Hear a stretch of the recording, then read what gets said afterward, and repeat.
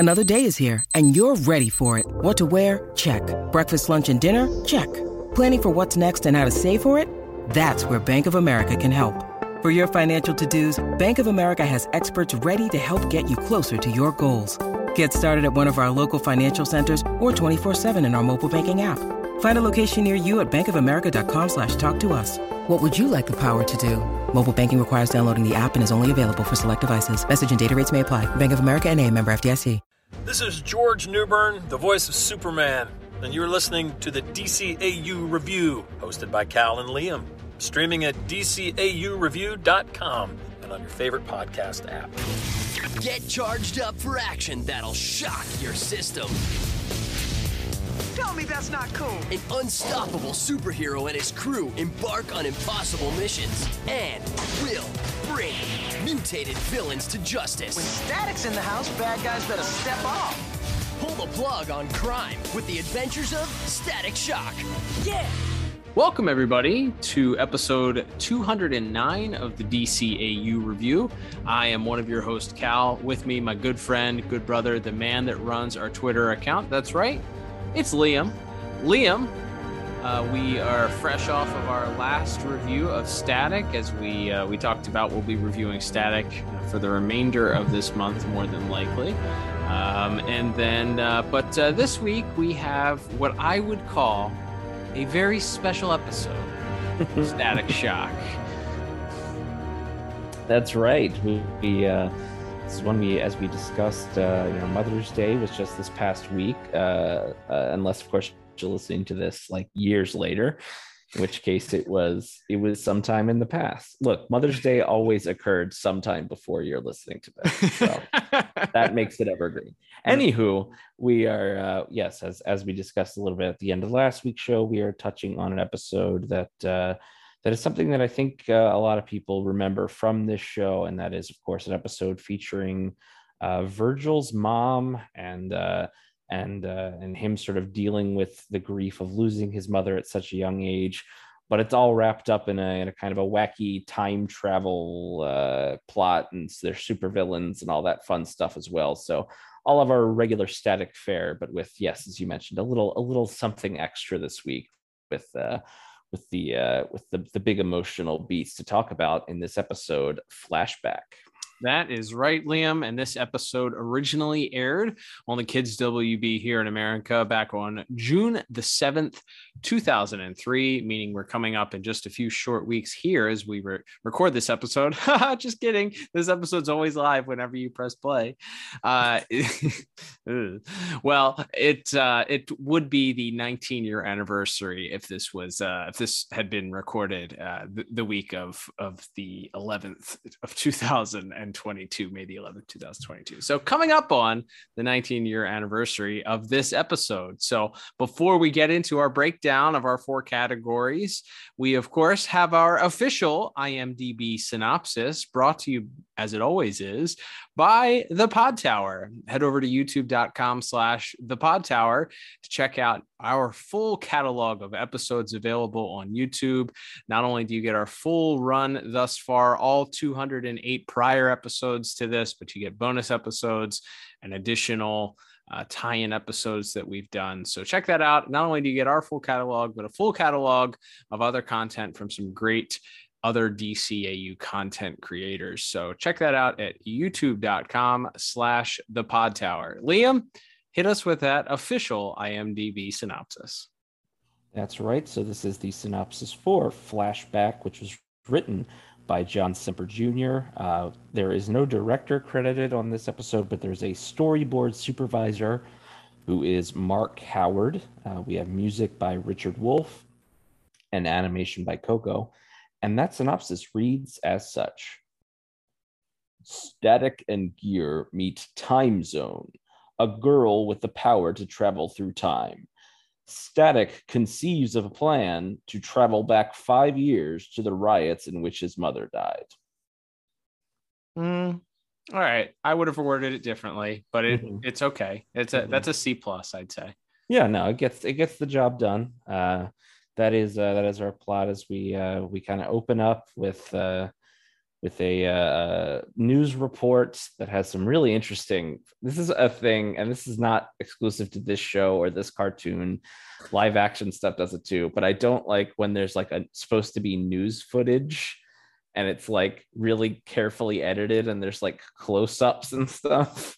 Yeah, it always kind of bugs me. But yeah, we'll get to that maybe in visuals more. But yes, we open up with a news report marking that it's been 5 years since the Dakota riots, which are, I think, pretty obviously influenced by the real life LA riots of the 90s. And they mentioned that there was a different, in addition to all the property damage and all of that, there was also some deaths, including the death of one Jean Hawkins, Virgil's mother, of course, and some other fire and rescue people who gave their lives that night. And we sort of open up with this news report that we then reveal is a dedication to a statue to Virgil's mother and some other heroic people from that night, as we get the interviewer interviewing Virgil's dad, and he sort of gives a nice speech about how his mother believed that above all else, you always had to help people if you could. And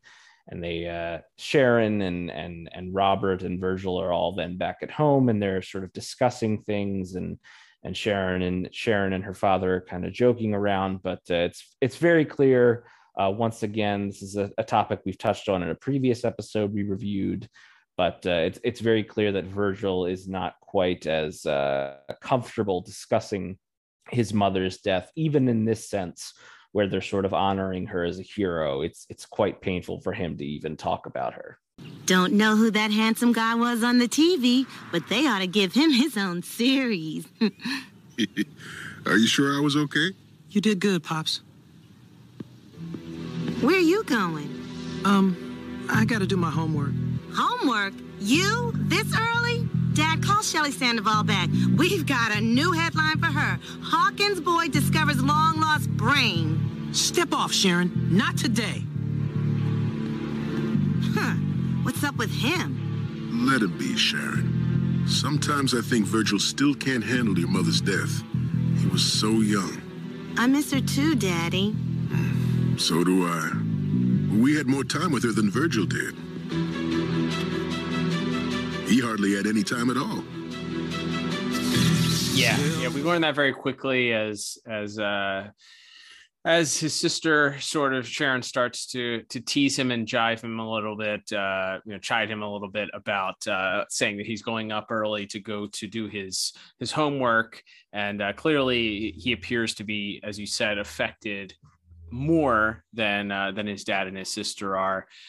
There's a little conversation that happened between Robert and Sharon, as Robert reminds her that Static had less time, that Virgil had less time with his mom than they did. So it's a little bit harder on him because he doesn't have as many memories. So we do flash at that point to Virgil sitting on a clock tower, and he's sitting there, and he sort of made an electric static image of his mom in the sky, and he's just kind of sitting there moping, and we get Gear come up and start talking to him, and interrupts him, and Virgil really begins to open up and share with Gear that he's struggling, that he's having a hard time, that he's having trouble remembering his mom, and he's worried about what's going to happen when his memories go forever, and he's not able to really remember what happens, who his mom was, what happens then.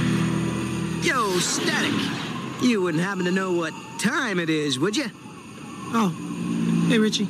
I saw that tribute to your mom on TV. Pretty cool. Yeah, I guess. You okay? Just thinking about her. You miss her, huh? It's worse than that, Rich.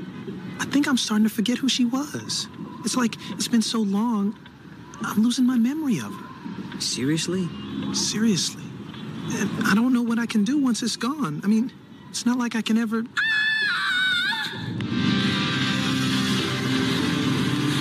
Just as they're doing that, they're actually interrupted by a scream as they look down from the clock tower and see a young lady running away from who else but our favorite villain of the series, Eban, that's right, that dastardly villain, is back and he's chasing her around. We learn that this is a young lady named Nina. Thankfully, Gear swoops in and he introduces himself to Nina. They meet for the very first time and she's sort of awestruck by him. And we see that Eban is pretty much set on trying to chase after her. He throws a dumpster on top of them, and Static begins to engage at that point as they begin a little battle that allows Gear and Nina to be freed. We get a little bit of exposition because Nina all of a sudden turns out, wouldn't you know it, she's a bang baby, because in the middle of their fight with Eban, Eban is sort of incapacitated, but she begins to cover Static and Gear in this sort of protective bubble. I guess it's a time bubble. We learn as Static and Gear look around them and recognize that time is not moving in the right direction. It's moving backwards. And Nina admits that she is indeed a bang baby at this point, and she has the power, but she keeps going back and forth in time and that she can't control it. So they go backwards, and it continues to go backwards. They go back 10 minutes in time to a point where they look up on the clock tower and they see versions of themselves. And Static and Gear decide it probably wouldn't be a good idea to run into versions of themselves because Eban is probably right around the corner to come chasing Nina. So they, at this point, leave the area to do some research. So this begins the sort of time warp conundrum that we ultimately just have to sort of, you're already suspending disbelief watching a cartoon about superhero children, but it gets real messy in this episode. So you just got to kind of just go, oh, okay, and let the story progress, because it's at this point that as Static and Gear are back at their hideout or their headquarters, we get Nina introducing herself and telling a little bit more about herself, and that's when Gear gets to nerd out a little bit and tell us scientifically what her powers do, much to Virgil's dismay, as he's immediately lost, as would most people be listening to Gear prattle on. Amazing. Your energy waves distort the space-time continuum and move you through it exponentially. You want to kick that in English? She can rewind herself through time like a tape through a VCR. Whoa. If we could make something to channel the energy and quantize time, space into measurable units, something that... Is he okay? He's having a brain blast. I wouldn't stand too close if I were you. Yes! What's he doing? He's figuring out something he can build to help you. No way. Do you think he really can? He fixed our toaster. So he breaks it down in terms that only a 90s child could understand. Well, 90s and back. And he said, it's basically she's like a VCR and can rewind the tape. So, that breaks it down. If you're not sure what a VCR is, ask your parents.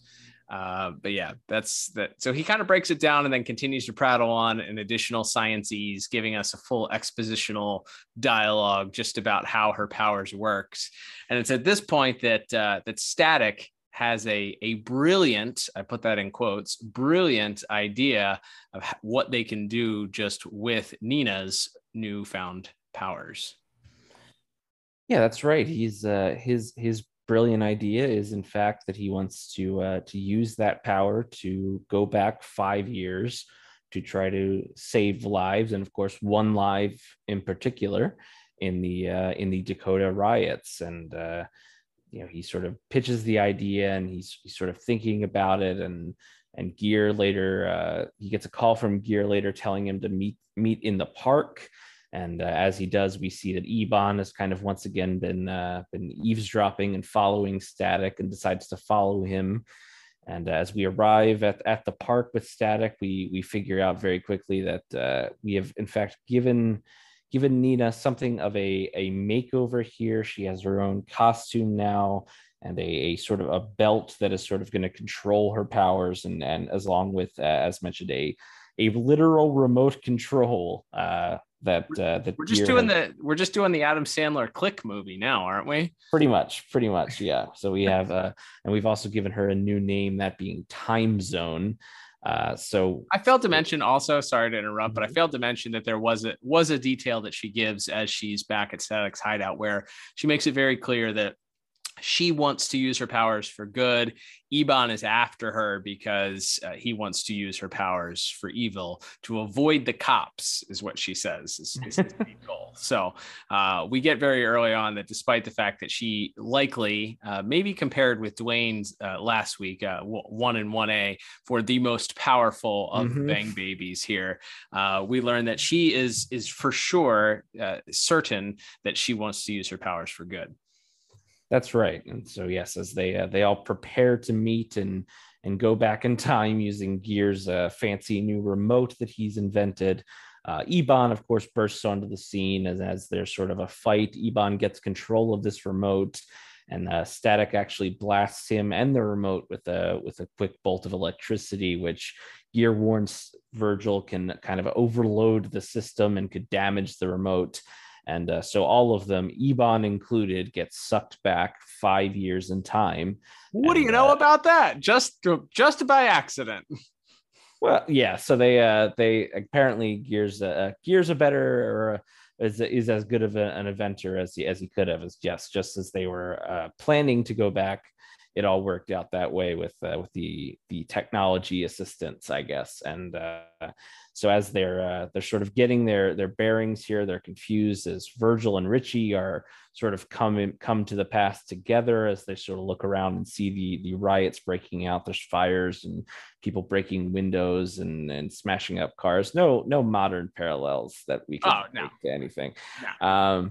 And we won't, but yes, as they're sort of coming to, they realize that Time Zone and Eban have seemingly not been teleported to the same exact spot that they were, and so they split up to go find them. And as Virgil is surfing through the air looking for Time Zone, he happens to, of course, come across his own mother, who is helping someone who is down on the ground. And as she runs into a burning building to look for any more survivors, that building seemingly begins to collapse, and Virgil saves her and lifts her up to a rooftop where he does decide, after some sort of noticeable and obvious and understandable confusion from his mother, he decides to just tell her the truth right away, and that he is in fact her son, and that he's from the future. And we get like a nice act break there, so you don't actually have to hear Virgil recap all of it. But when we come back from our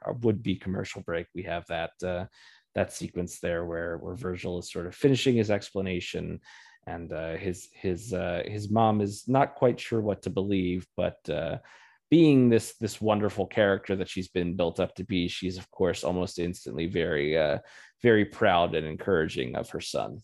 Mom, are you okay? This is quite a story you told me. The future, the Big Bang, it's a lot to take in. I know. I mean, I just tucked my little Virgil into bed tonight. And now here you are, a handsome young man. Sharon didn't turn out too badly either. In an ugly big sister kind of way. I don't understand all of it, but if you are my son, I'm so proud of what you're doing. Imagine my boy, a superhero.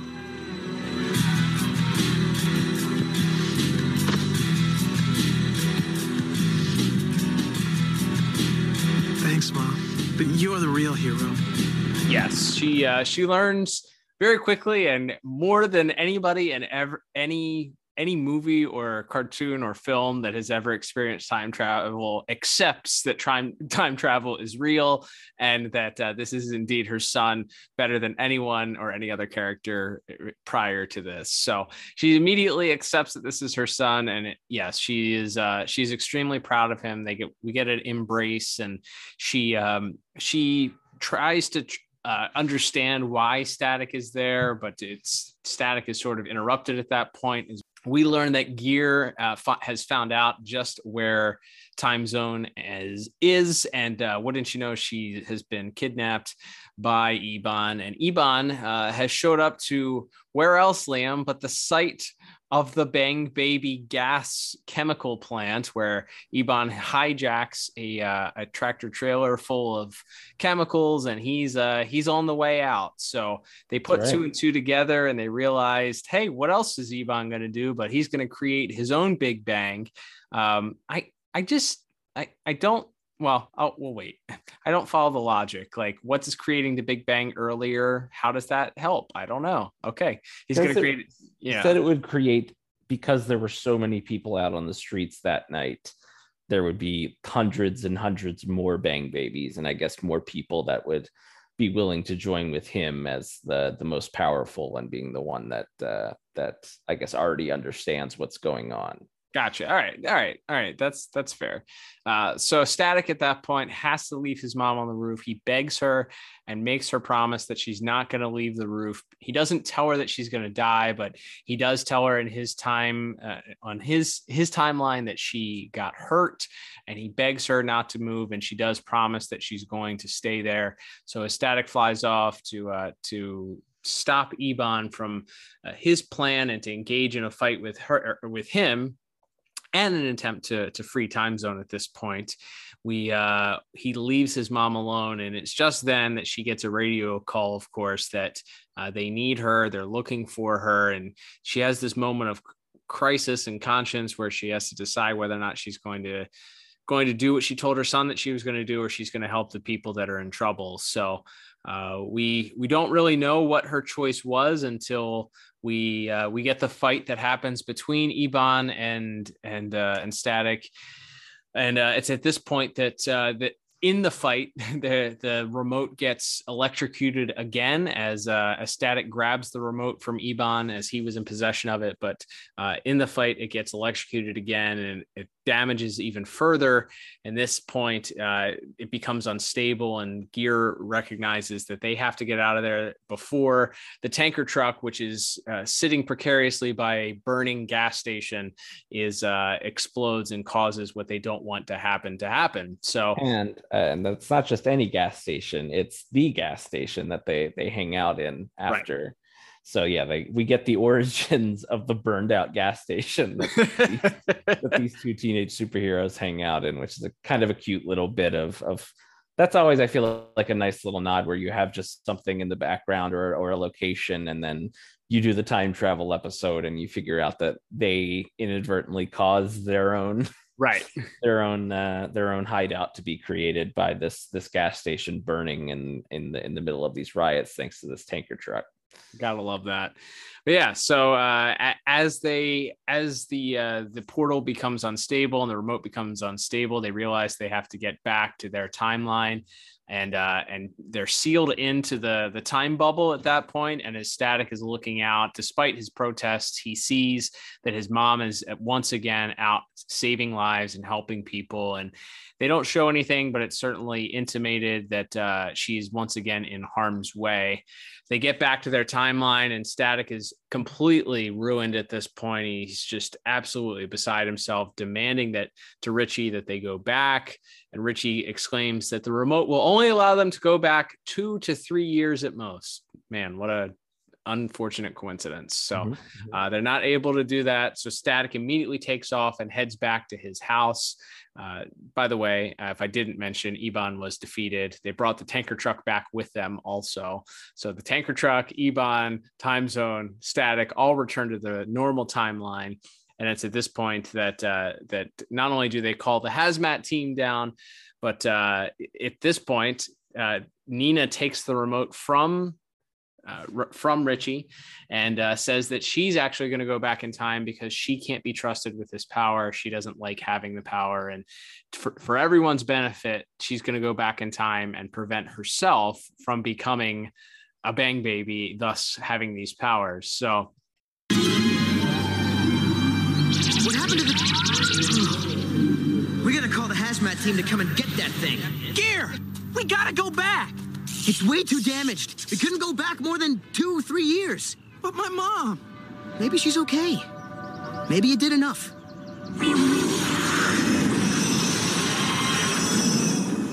You were right, Gear. This time travel power really is dangerous. Too dangerous to ever mess with again. Whoa, what are you doing? I'm going back 2 years to the Big Bang to prevent myself from ever having this power. No, wait!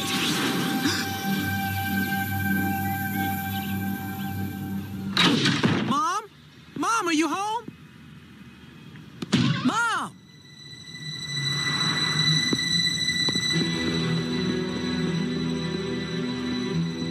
Oh, Mom. Nothing's changed. She goes back in time despite Richie's protests by herself, disappears and never to be seen again, as Time Zone at least. We get Virgil running into his house, exclaiming, looking, hoping that his mom somehow was spared, but we unfortunately see that nothing has changed. But this leads to a very touching conversation between Robert and Virgil, about who his mom was, and maybe that Virgil changed the future a little bit with his conversation that he had with his mom. Yeah, it's a really touching scene. We'll certainly, I think, speak about this a little bit more when we get to our voice acting section. But yeah, his father just sort of reinforces exactly what he said on the newscast at the start of the episode, is that, above all else, his mother, was a hero, and she couldn't, under any circumstances, stand by and let innocent people get hurt if she thought there was something she could do to stop that, and mentions how much of her that he sees in their children, and it's just kind of this really sweet moment there, and then yes, that's a really nice scene together, and another again exactly what you want at the end of this episode. At the very special episode is you get the heart to heart with the dad and the son, and we learn our lesson that Virgil, the bang baby gas may have given Virgil his powers, but his true heroism and spirit certainly comes from both of his parents, but especially his mother. So it's a really, really sweet little ending, although it's technically not our ending, because we get like a last 30-second sting of Richie and Virgil back at school after all this craziness, and they actually see Nina playing basketball on the basketball courts at school, and they note that Richie went to see her as Gear after she had vowed to go back in time and stop herself from being exposed to the Big Bang gas, and it must have worked because she didn't remember him, and that must mean that Time Zone has ceased to exist. At which point Virgil points out that, well, of course she existed, because otherwise we wouldn't remember her. We went on this whole adventure together. None of this would have been possible. How would she have gone back in time to stop herself if she didn't ever exist?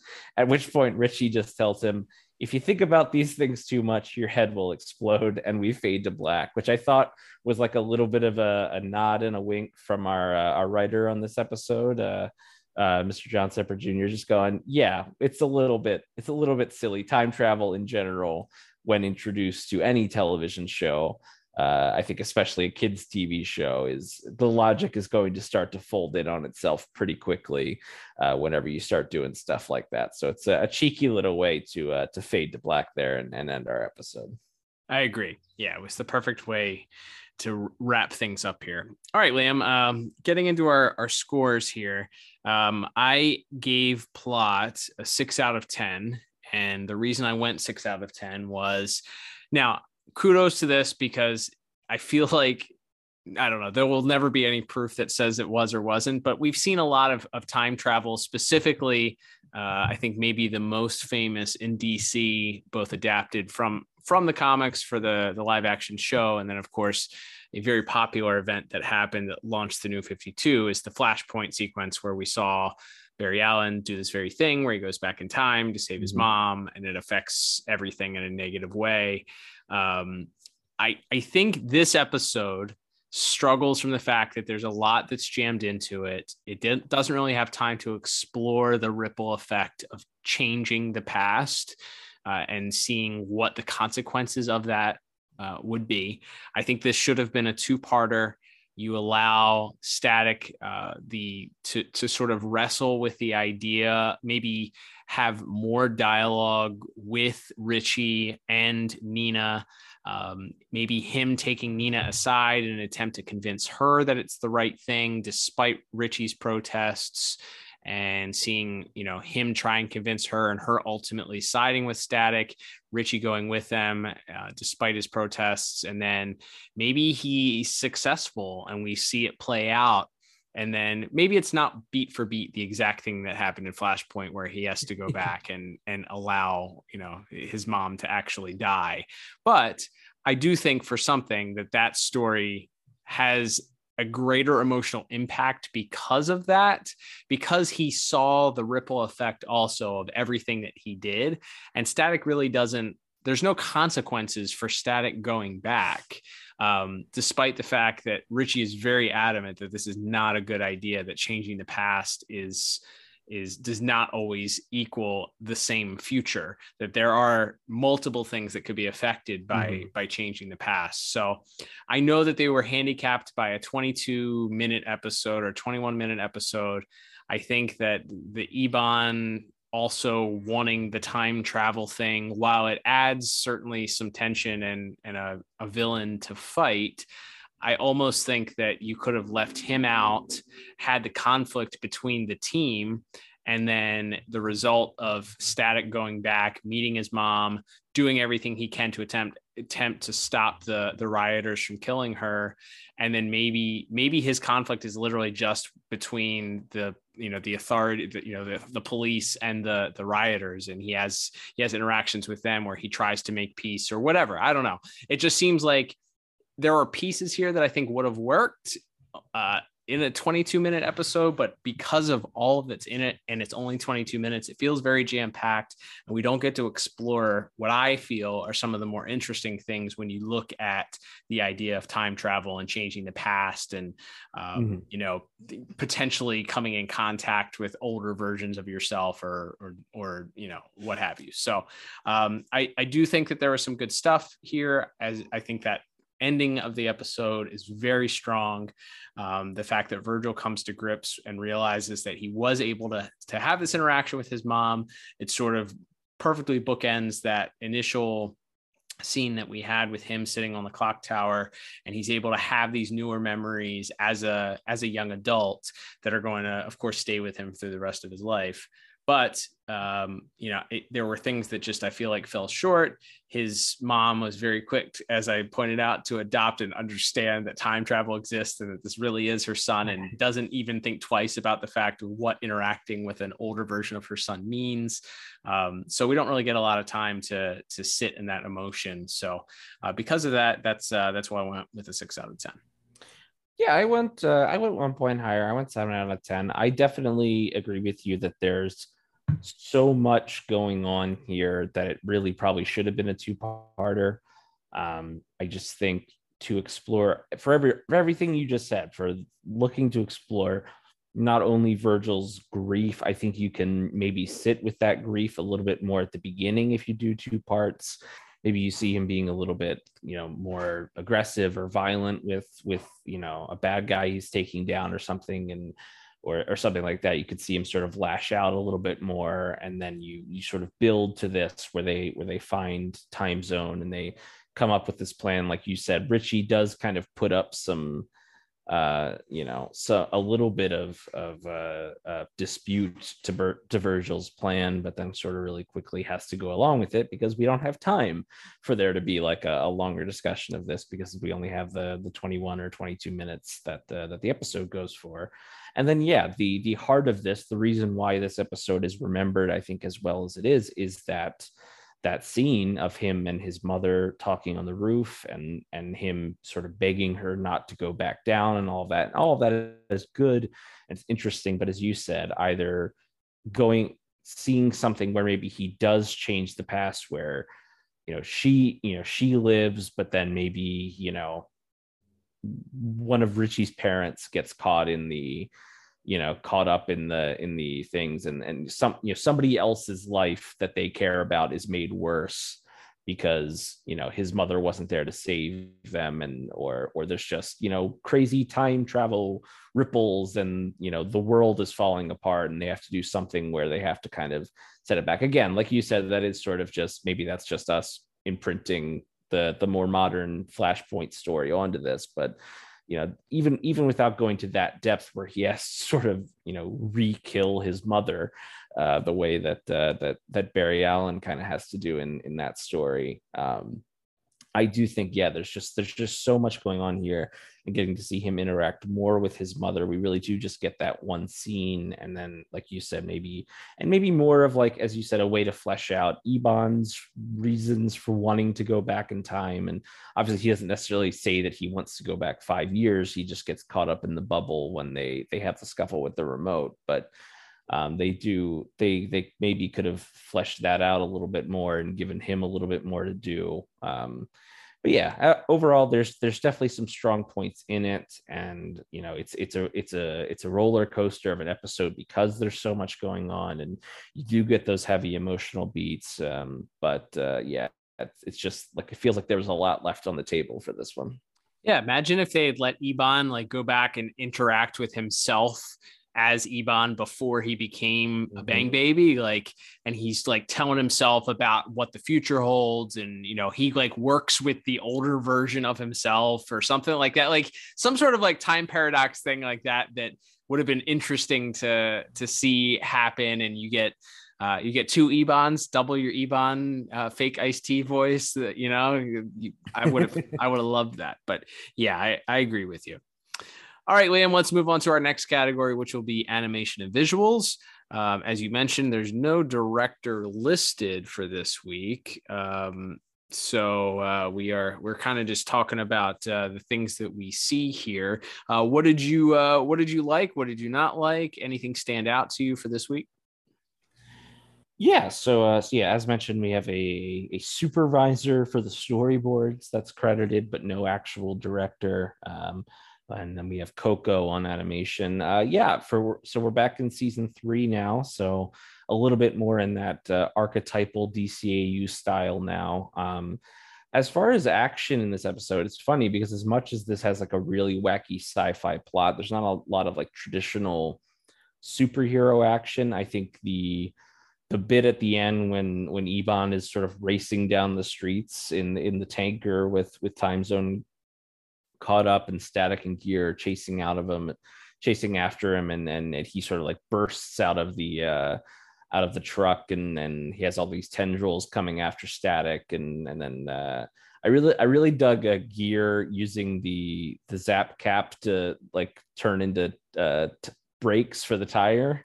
I thought that was really neat and like a fun use of those gadgets and stuff like that. But yeah, overall, I don't feel like it's not a super action heavy episode, because most of our second act is either exposition or, you know, those more heavy emotional beats. But you know, I do enjoy that final beat there, and I do like just some of like the body language and things that are in that scene with him and his mother, the way he, you know, he pulls the mask off, and the way that she sort of embraces him, and she's really not quite sure what to make of it, but, you know, eventually sort of does accept that it's her son, and hugs him back. And then, you know, just like the way that she is like touching his shoulder, it's very maternal. It's like there's a little extra things of her like squeezing on his shoulder and stuff that I noticed. It was like that's very maternal, and it's not necessarily those extra little flourishes that I feel like we normally associate even with later season Static. So I thought they put some nice moments, even on those quieter, you know, the non-action beats, the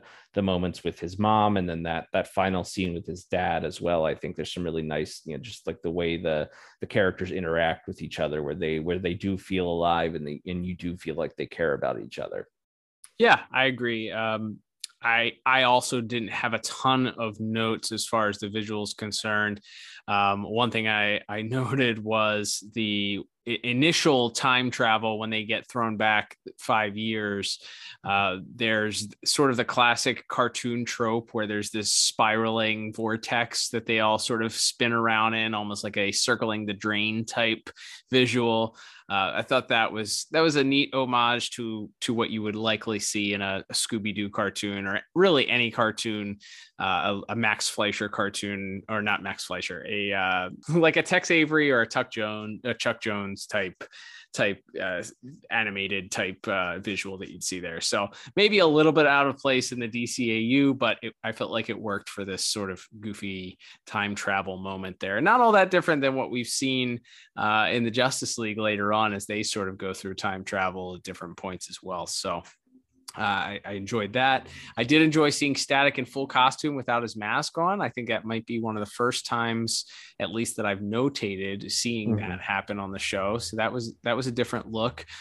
You get maskless Virgil talking to his mom, and then you get Eban, who is likely the most fun visually of Static's villains. We get a lot of his powers, which are just whatever, Mr. Fantastic or Elongated Man or Plastic Man or whichever stretchy guy that you think of. But he also has the portals, of course, worked into. So we get some different visualizations of this powers. We get the portals, and then he just kind of comes out of a building wall in that opening scene, and then we get his fights with Static later on. He's sort of these tendrils that are coming off of him and wrapping around Static, and so very, very symbiotic, or much like a symbiote, you would make. Yeah, I thought that was great. And then I thought Time Zone's costume, while I didn't care for the mask because it kind of looked like something that was thrown together, maybe that was the point, and her Tom Turbine-esque belt.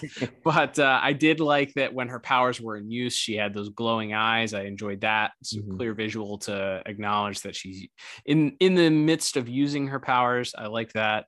But yeah, other than that, I think that as you mentioned, the visuals were very kind of sporadic throughout because it's such a dialogue heavy episode. I think the last thing that I noted was I really loved the visual of Static sitting on the clock tower. I thought that was a great setting. I liked him kind of sitting there in the middle of the time, like all of the numbers. So he's kind of sitting there in the middle of time as a visual, just kind of with his legs hanging off of there and looking at this image that he's created with his powers of his mom, and then him and Richie sitting up there together. I thought that was just a great set piece for them to be sitting on and kind of thinking and wondering aloud about what's going to happen when he can't remember his mom anymore. But yeah, overall, I do love the newer, of course, style. The cell shading and all of that is much appreciated. Not a ton of action, but overall a decent score. I'm going to give it a 6 out of 10. What about you?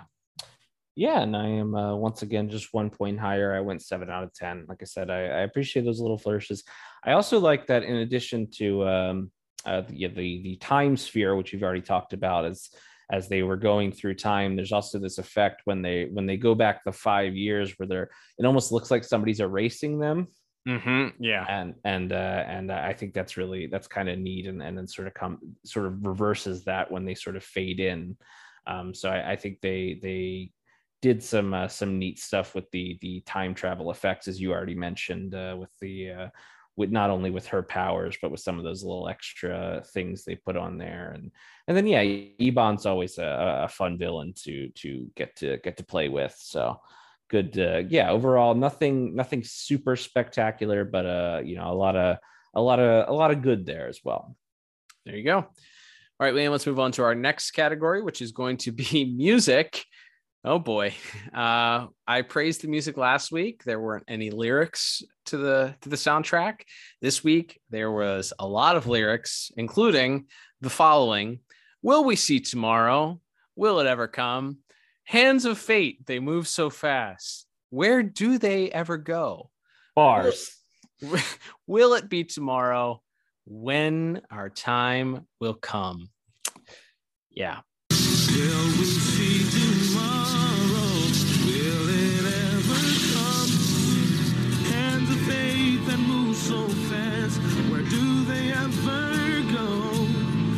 Will it be tomorrow? was that's the song as Static sits on the clock. Gotta say, I think some somber music would have just been a lot better. I will also say that the song playing during the riot made me LOL as Static arrives back in time right in the midst of the riots. The discount DMX type. Yep, some very angry man that's rapping about doing bad things, and that it's very interesting. I LOL'd at that.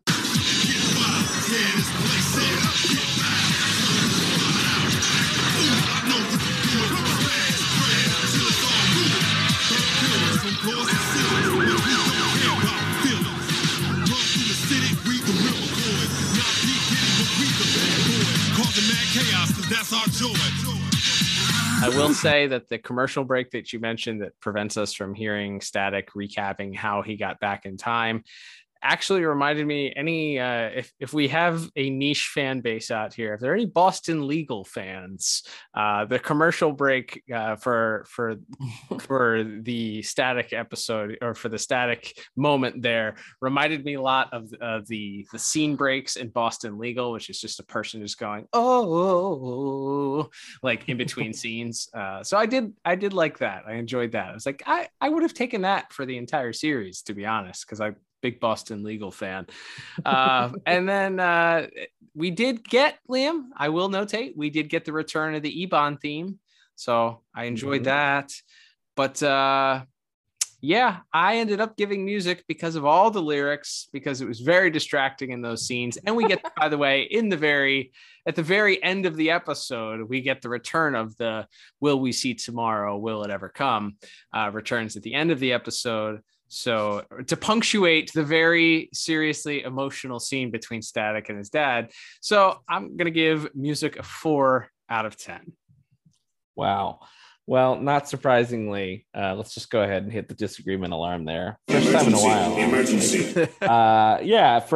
We've talked about this probably at length in previous Static reviews, but everything you don't like about these Static musical interludes that we get are what I enjoy about it, just because it's so out there and different and weird. But I think it works for this show. So I liked the angry DMX man rapping about breaking windows and burning the place down or whatever. I like the Boys to Men somber, sorrowful music there, and then yes, as you mentioned, we do have the Ebon theme returning and a little bit of the classic Static action music there worked in as well. So for all those reasons, I gave music an 8 out of 10. Good golly, I don't think we've had a bigger discrepancy this calendar year. It's been quite a while since we've had a discrepancy that large. Yeah, that's definitely disagreement alarm. Not much to say other than I politely disagree. Yeah. Like I said, I think you can go back to some of the our early Static reviews if you want us to have this argument more in depth. But at this point, it's a bit old hat for us. It's kind of everything you don't like about it is kind of what I think. What I kind of enjoy about it. So it's just we always seem pretty far apart, especially in these season 3 music categories. We seem to find ourselves on opposite ends of the fence quite often. Yep. And one of the joys of getting to go back and have a Static month is you will occasionally hear some disagreements happen. Rarity on this podcast, as listeners know. All right, Liam, let's move to our final category, which is going to be our voice acting for this week. Let's talk about our cast. Not a ton of voice actors to discuss here, a lot of series regulars, a few newbies. But let's dive in and talk about the voice cast. That is right, Cal. We got some familiar names to talk about here, as well as a couple of notable guest stars. We do have Gary Anthony Sturgis returning as Ebon. Doesn't get a ton to do in this episode, as we've talked about already in plot. He's just the villain who's there trying to use Nina's powers for nefarious means, but always good to have him back there and get him to be as his menacing self with his iced tea impression, as we often talk about. Always good to have him around. Big fan. Always glad to hear his voice. Always glad to hear the Ice-T wannabe. Absolutely.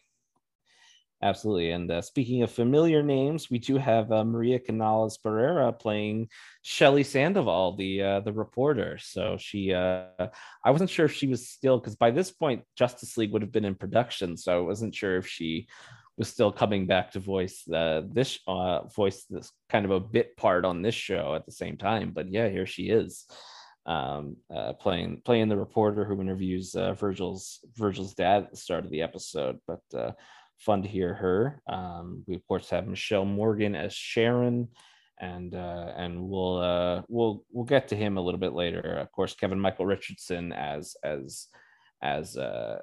Robert Hawkins. I think we've already touched on it a little bit, and we'll talk about it a little bit more when we get to our main event here. But he does get kind of to bookend this episode. Kevin Michael Richardson does with that opening speech that he gives when he's being interviewed at the statue dedication, and then at the end of the episode when he has that heart to heart with Virgil. And he doesn't also always get a lot to do. I think both he and Michelle Morgan as Sharon, they're often just kind of there at the start and there at the end, and maybe they dole out a quip or two. But it was kind of nice to see him get to kind of flex that muscle and really be like that archetypal TV sitcom dad as we do our heart to heart at the end.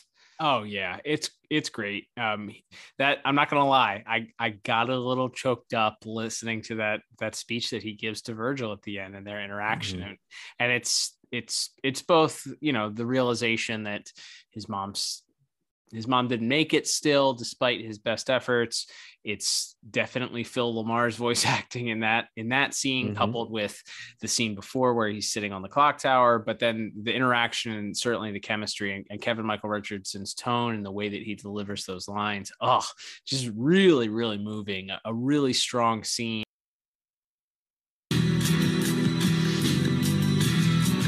Why couldn't you have just stayed off the streets? It wasn't like your mother to hide from danger, Virgil.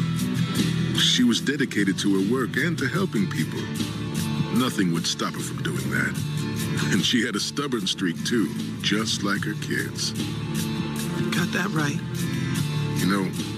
The co-workers on the scene that night say that all she kept talking about was how proud of you she was. She kept calling you her superhero. I don't know why.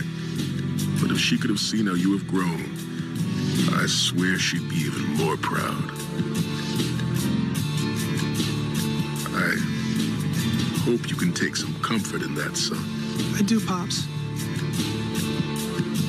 I really do. Will it be tomorrow when our time will come?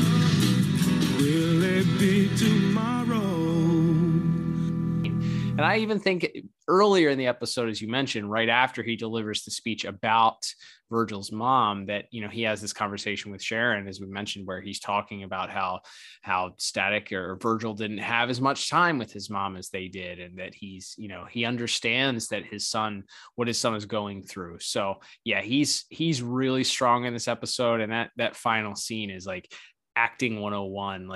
You could put that in there. It's like, all right, you want to do an emotional scene, watch this, because this is an incredible performance from him.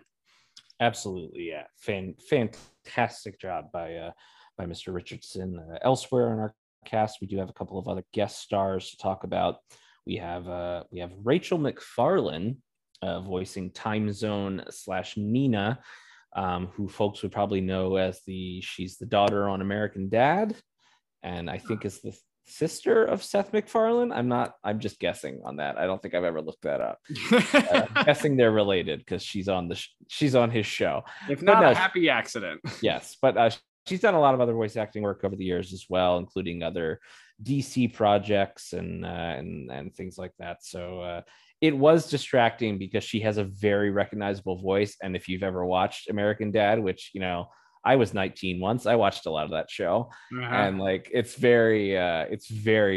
just that voice. It's just that it's her voice from that show, right? But she's playing a different character here. She's playing a, teenage time traveling superhero. So it was a little bit distracting, but it's not like she does a bad job or anything. No, she's fine. I think that her strongest point in the episode comes at the end where when she's explaining to them that she wants to use her powers.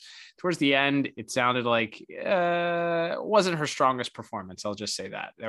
I think that by the time she got to do an American Dad, she maybe worked out some of those kinks. But yeah, she did fine throughout most of it, but there's not a lot of emotion that she seems to be able to interject into her performance.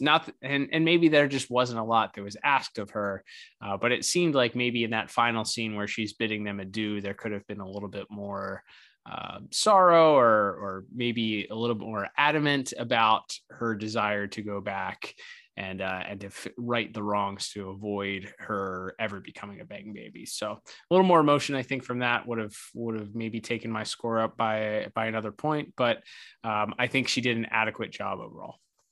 Yeah, I would agree. There's a little bit of interaction with her and Gear, where it seems like maybe she's a bit smitten with him, and he's not quite sure what to make of it. Right. So I think maybe, again, something that maybe could have been fleshed out over 2 parts and would have maybe gave Jason Marsden as Gear a little bit more to do in this episode as well, besides be the exposition machine in the in the second act, as we're trying to explain how her powers work and things like that. But speaking of Jason Marsden, I think he is, as I said, mostly there to explain time travel and throw out his normal pop culture references and quips. But I do think that scene that we've already talked about a little bit, the scene when Virgil's sitting on the clock tower, and there's a moment where he sort of flies up and he's just doing the normal Gear, hey Static, what's up, what's going on, and then Virgil sort of explains that he's down and what his issues are, and this is one of those things that I think ties into multiple categories, but he just sort of floats down and sits beside his friend, and they have this really genuine conversation where Virgil confides in him, that he is, beginning to sort of forget what his mother was like, and he's worried he'll forget her completely. And in that moment, I think you get to see that, Jason Marsden and of course our main actor here, Phil Lamar, they get to play off each other a little bit and actually have sort of a more genuine bonding moment where, again, you believe these people are best friends and that they really care about each other. Yeah, I think they have a great interaction. I think the back and forth, at least, again, which is why I was hoping for maybe a little bit more, where Richie's appealing to Static and saying, like, hey, this isn't a good idea. Messing with time isn't great. Would have been better. I think it would have been more interesting to see that explored. So they don't usually find themselves on opposite ends of opinions on things. They're like us. They tend to agree a lot, but so it would have been interesting to see them kind of, especially both of their voices, pitted against each other and show a little bit of emotion in that way. And certainly Richie has his concerns, and Mr. Marsden does a pretty good job of coming across as concerned, at least initially. And then later on, when Nina's leaving, he has to show a little bit of emotion of not being happy that she's headed back in time to erase her powers, and sort of certainly surprised by her choices. But I do appreciate the very end scene, the super meta scene, as you mentioned, of Richie, also Mr. Marsden, explaining that not to think too hard about the time travel, because if you do, your brain will explode. I liked that. That's sort of a little, if we're talking about this, comparing this to most sitcoms, just a nice little bow at the end there between him and Phil Lamar, sort of putting a bow on the end of this week's episode. I'm sorry about your mom, V. Hey, if it weren't for you, I'd have never had the chance to see her again. And this time, I'll never forget her. Hey, look who's here.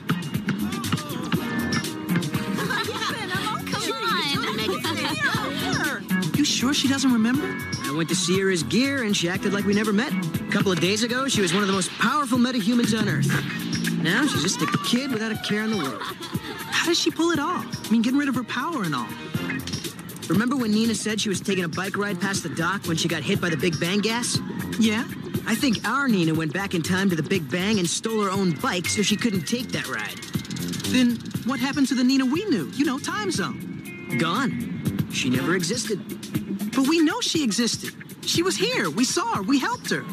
Bro, If you think about these things too much, your head will explode. So, yeah, strong performances from both of them.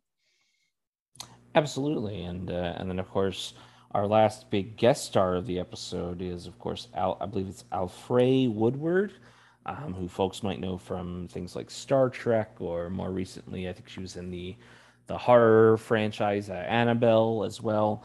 But of course playing Virgil's mom.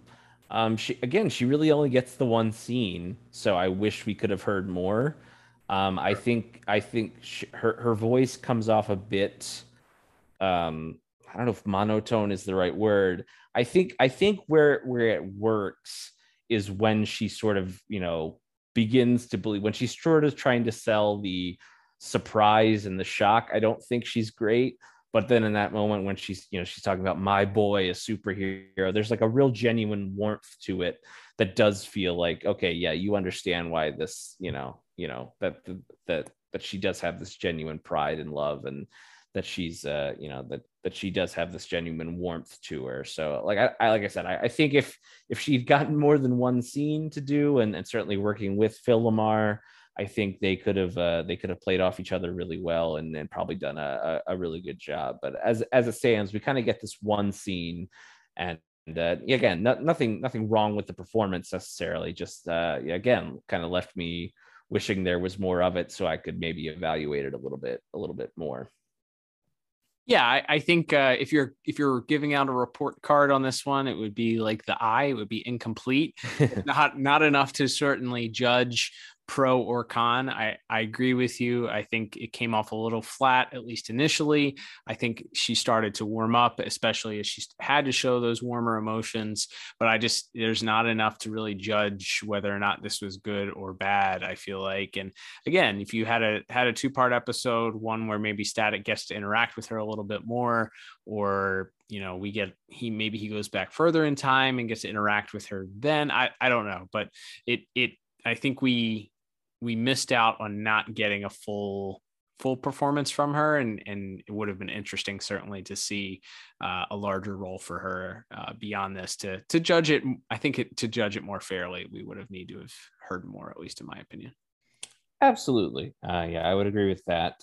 And then, yes, we've already talked about him quite a bit, so we don't need to harp too much on him. Not surprisingly, Phil LaMarr really brings it in this episode. As what else would you expect from one of the true goats of all voice acting, not just the DCAU, but yeah, he's tremendous all throughout this episode for all the scenes you've already mentioned. His interactions with Jason Marsden's gear, his interactions with Kevin Michael Richardson as his father, and then with Miss Woodward as his mother.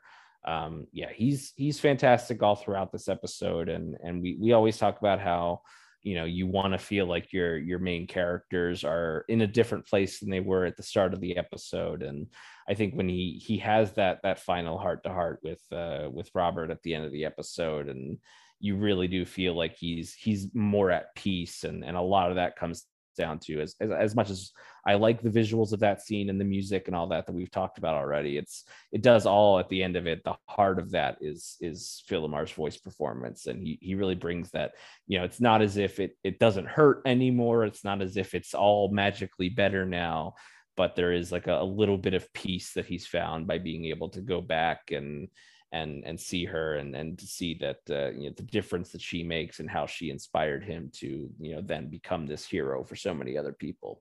Yeah, and it's the comfort that he received certainly from his father, letting him know that now that Static went back and had this conversation with her, that she was referring to him as her superhero. And even though he doesn't, Static's father, Virgil's father, doesn't quite understand why that this in some way, at least, as you mentioned before, Static has this realization that it's in his DNA, and that his mom recognized and had this opportunity, albeit so short, to see the man that he eventually became. So it's unsurprising, I think, from the start, from that initial sitting on the clock tower scene to some of the emotion throughout.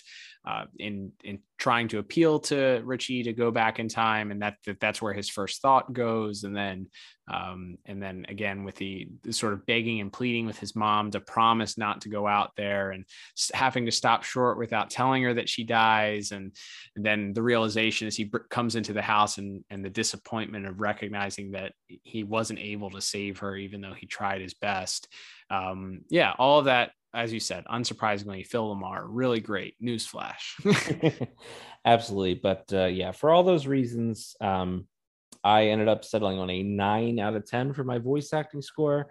I think it's really great. Like I said, I wish we could have gotten more of Miss Woodward as Virgil's mom, and like I said, I thought maybe Miss McFarlane as Nina wasn't great either. But still, just on the strength of Phil Lamar and Kevin Michael Richardson alone, I think this is a really strong episode for voice acting. Yeah, I actually gave it the same exact score. I gave it a 9 out of 10. Really strong, really great. We've hit all the points, so I don't need to rehash them. But yeah, really, really strong performances. And again, if you're looking for good voice acting, and you need to show somebody an example, or if you're looking to become a voice actor yourself, maybe check out this episode from Mr. Richardson and Mr. Lamar, because they are pros, and boy, do they nail it in every scene that they're in this episode. Absolutely. All right, Liam, it's time to tally up our scores. And as I tally up everything, I come out to a 25 out of 40. What about you?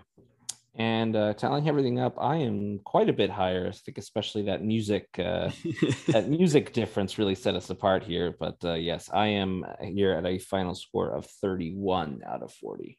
All right. Well, when we talk about rewatchability, I feel like even though this episode was a disappointment to me as far as the plot, and maybe we're let down a little bit by that. Obviously, everyone that listens to the show knows that my musical tastes do not align with at least many of season 3's musical choices from Richard Wolff. Not the Dick Wolf that does all the Law and Order shows, but the other Richard Wolff. I disagree, but I think that I have to at least give this a 1 thumb up because it's pivotal to the character. We learn the full backstory. We get to, we already knew about the backstory that she died in the riots, but we kind of get that fully fleshed out. We get a very emotional moments here with Static. It's sort of his flashpoint timeline, sort of flashpoint storyline here.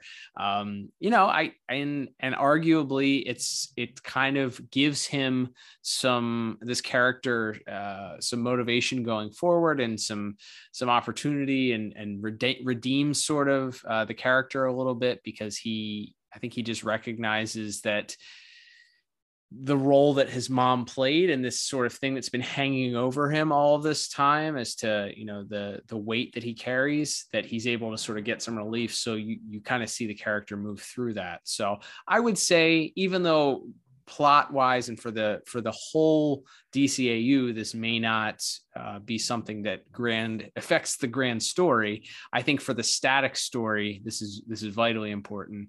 And it's not a horrible 22 minutes. I think it'll probably fly by if you pop it on. So I'll give it the old 1 thumbs up. What about you?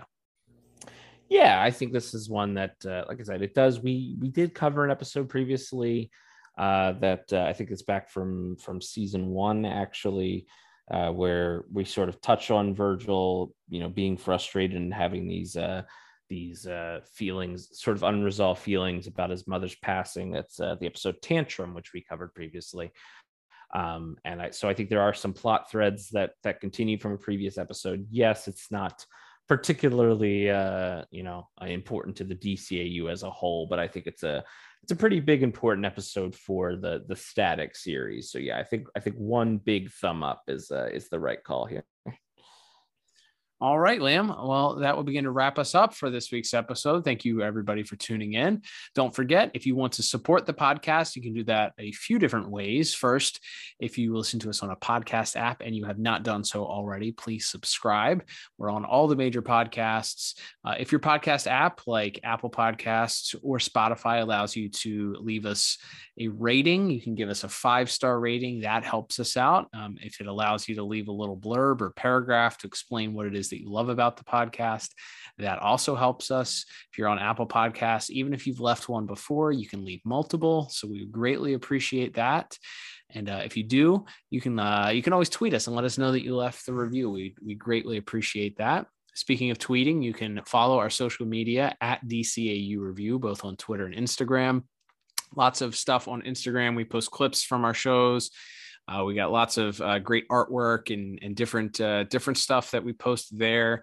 Lots of fun happening there. Also, of course, over on Twitter, that's where we get to converse with you and kind of talk about not only the DCAU. Liam, I know you have a great opportunity of talking with fans about everything DC, comics, movies, cartoons, the new animated movies. We have a lot of fun interacting with people, and we say it time and time again, and it probably sounds cliched at this point, but it really is. One of, if not the best thing, other than you and I having a regular meeting time to hang out and chat about these cartoons that we love so much, but really getting to explore the community that is the DCAU community and talking about all things comics is a real joy that we get and a real kick out of this whole experience. Yeah, absolutely. We love talking about whether it's talking about our episodes or something coming up that we'll be reviewing, other people's memories of these shows, or like you said, other things going on in the world of superhero comics or movies or what have you. Always happy to chat with people on our socials at DCAU Review on Twitter or Instagram, and definitely want to hear what you think of this episode. Again, both our take on it, and of course, would like to hear your own thoughts on this as it is, I think, pretty well remembered as one of the sort of archetypal classic Static episodes. So definitely want to hear people's thoughts on this one in particular, and going forward, what you'd like to hear us review in the weeks and months to come. Absolutely. Speaking of weeks to come here, Liam, we will be continuing in our month of Static next week with another new episode. Why don't we give a little sneak preview?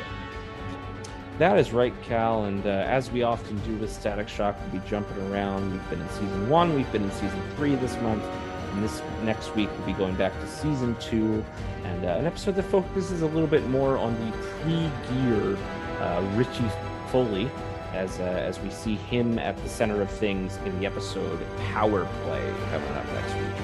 There we go. Excited to check that one out with you. It's going to be a fun time. But until then, I'm Cal. And I'm Liam. And we'll talk to you on the next episode of the DCAU Review. Adios.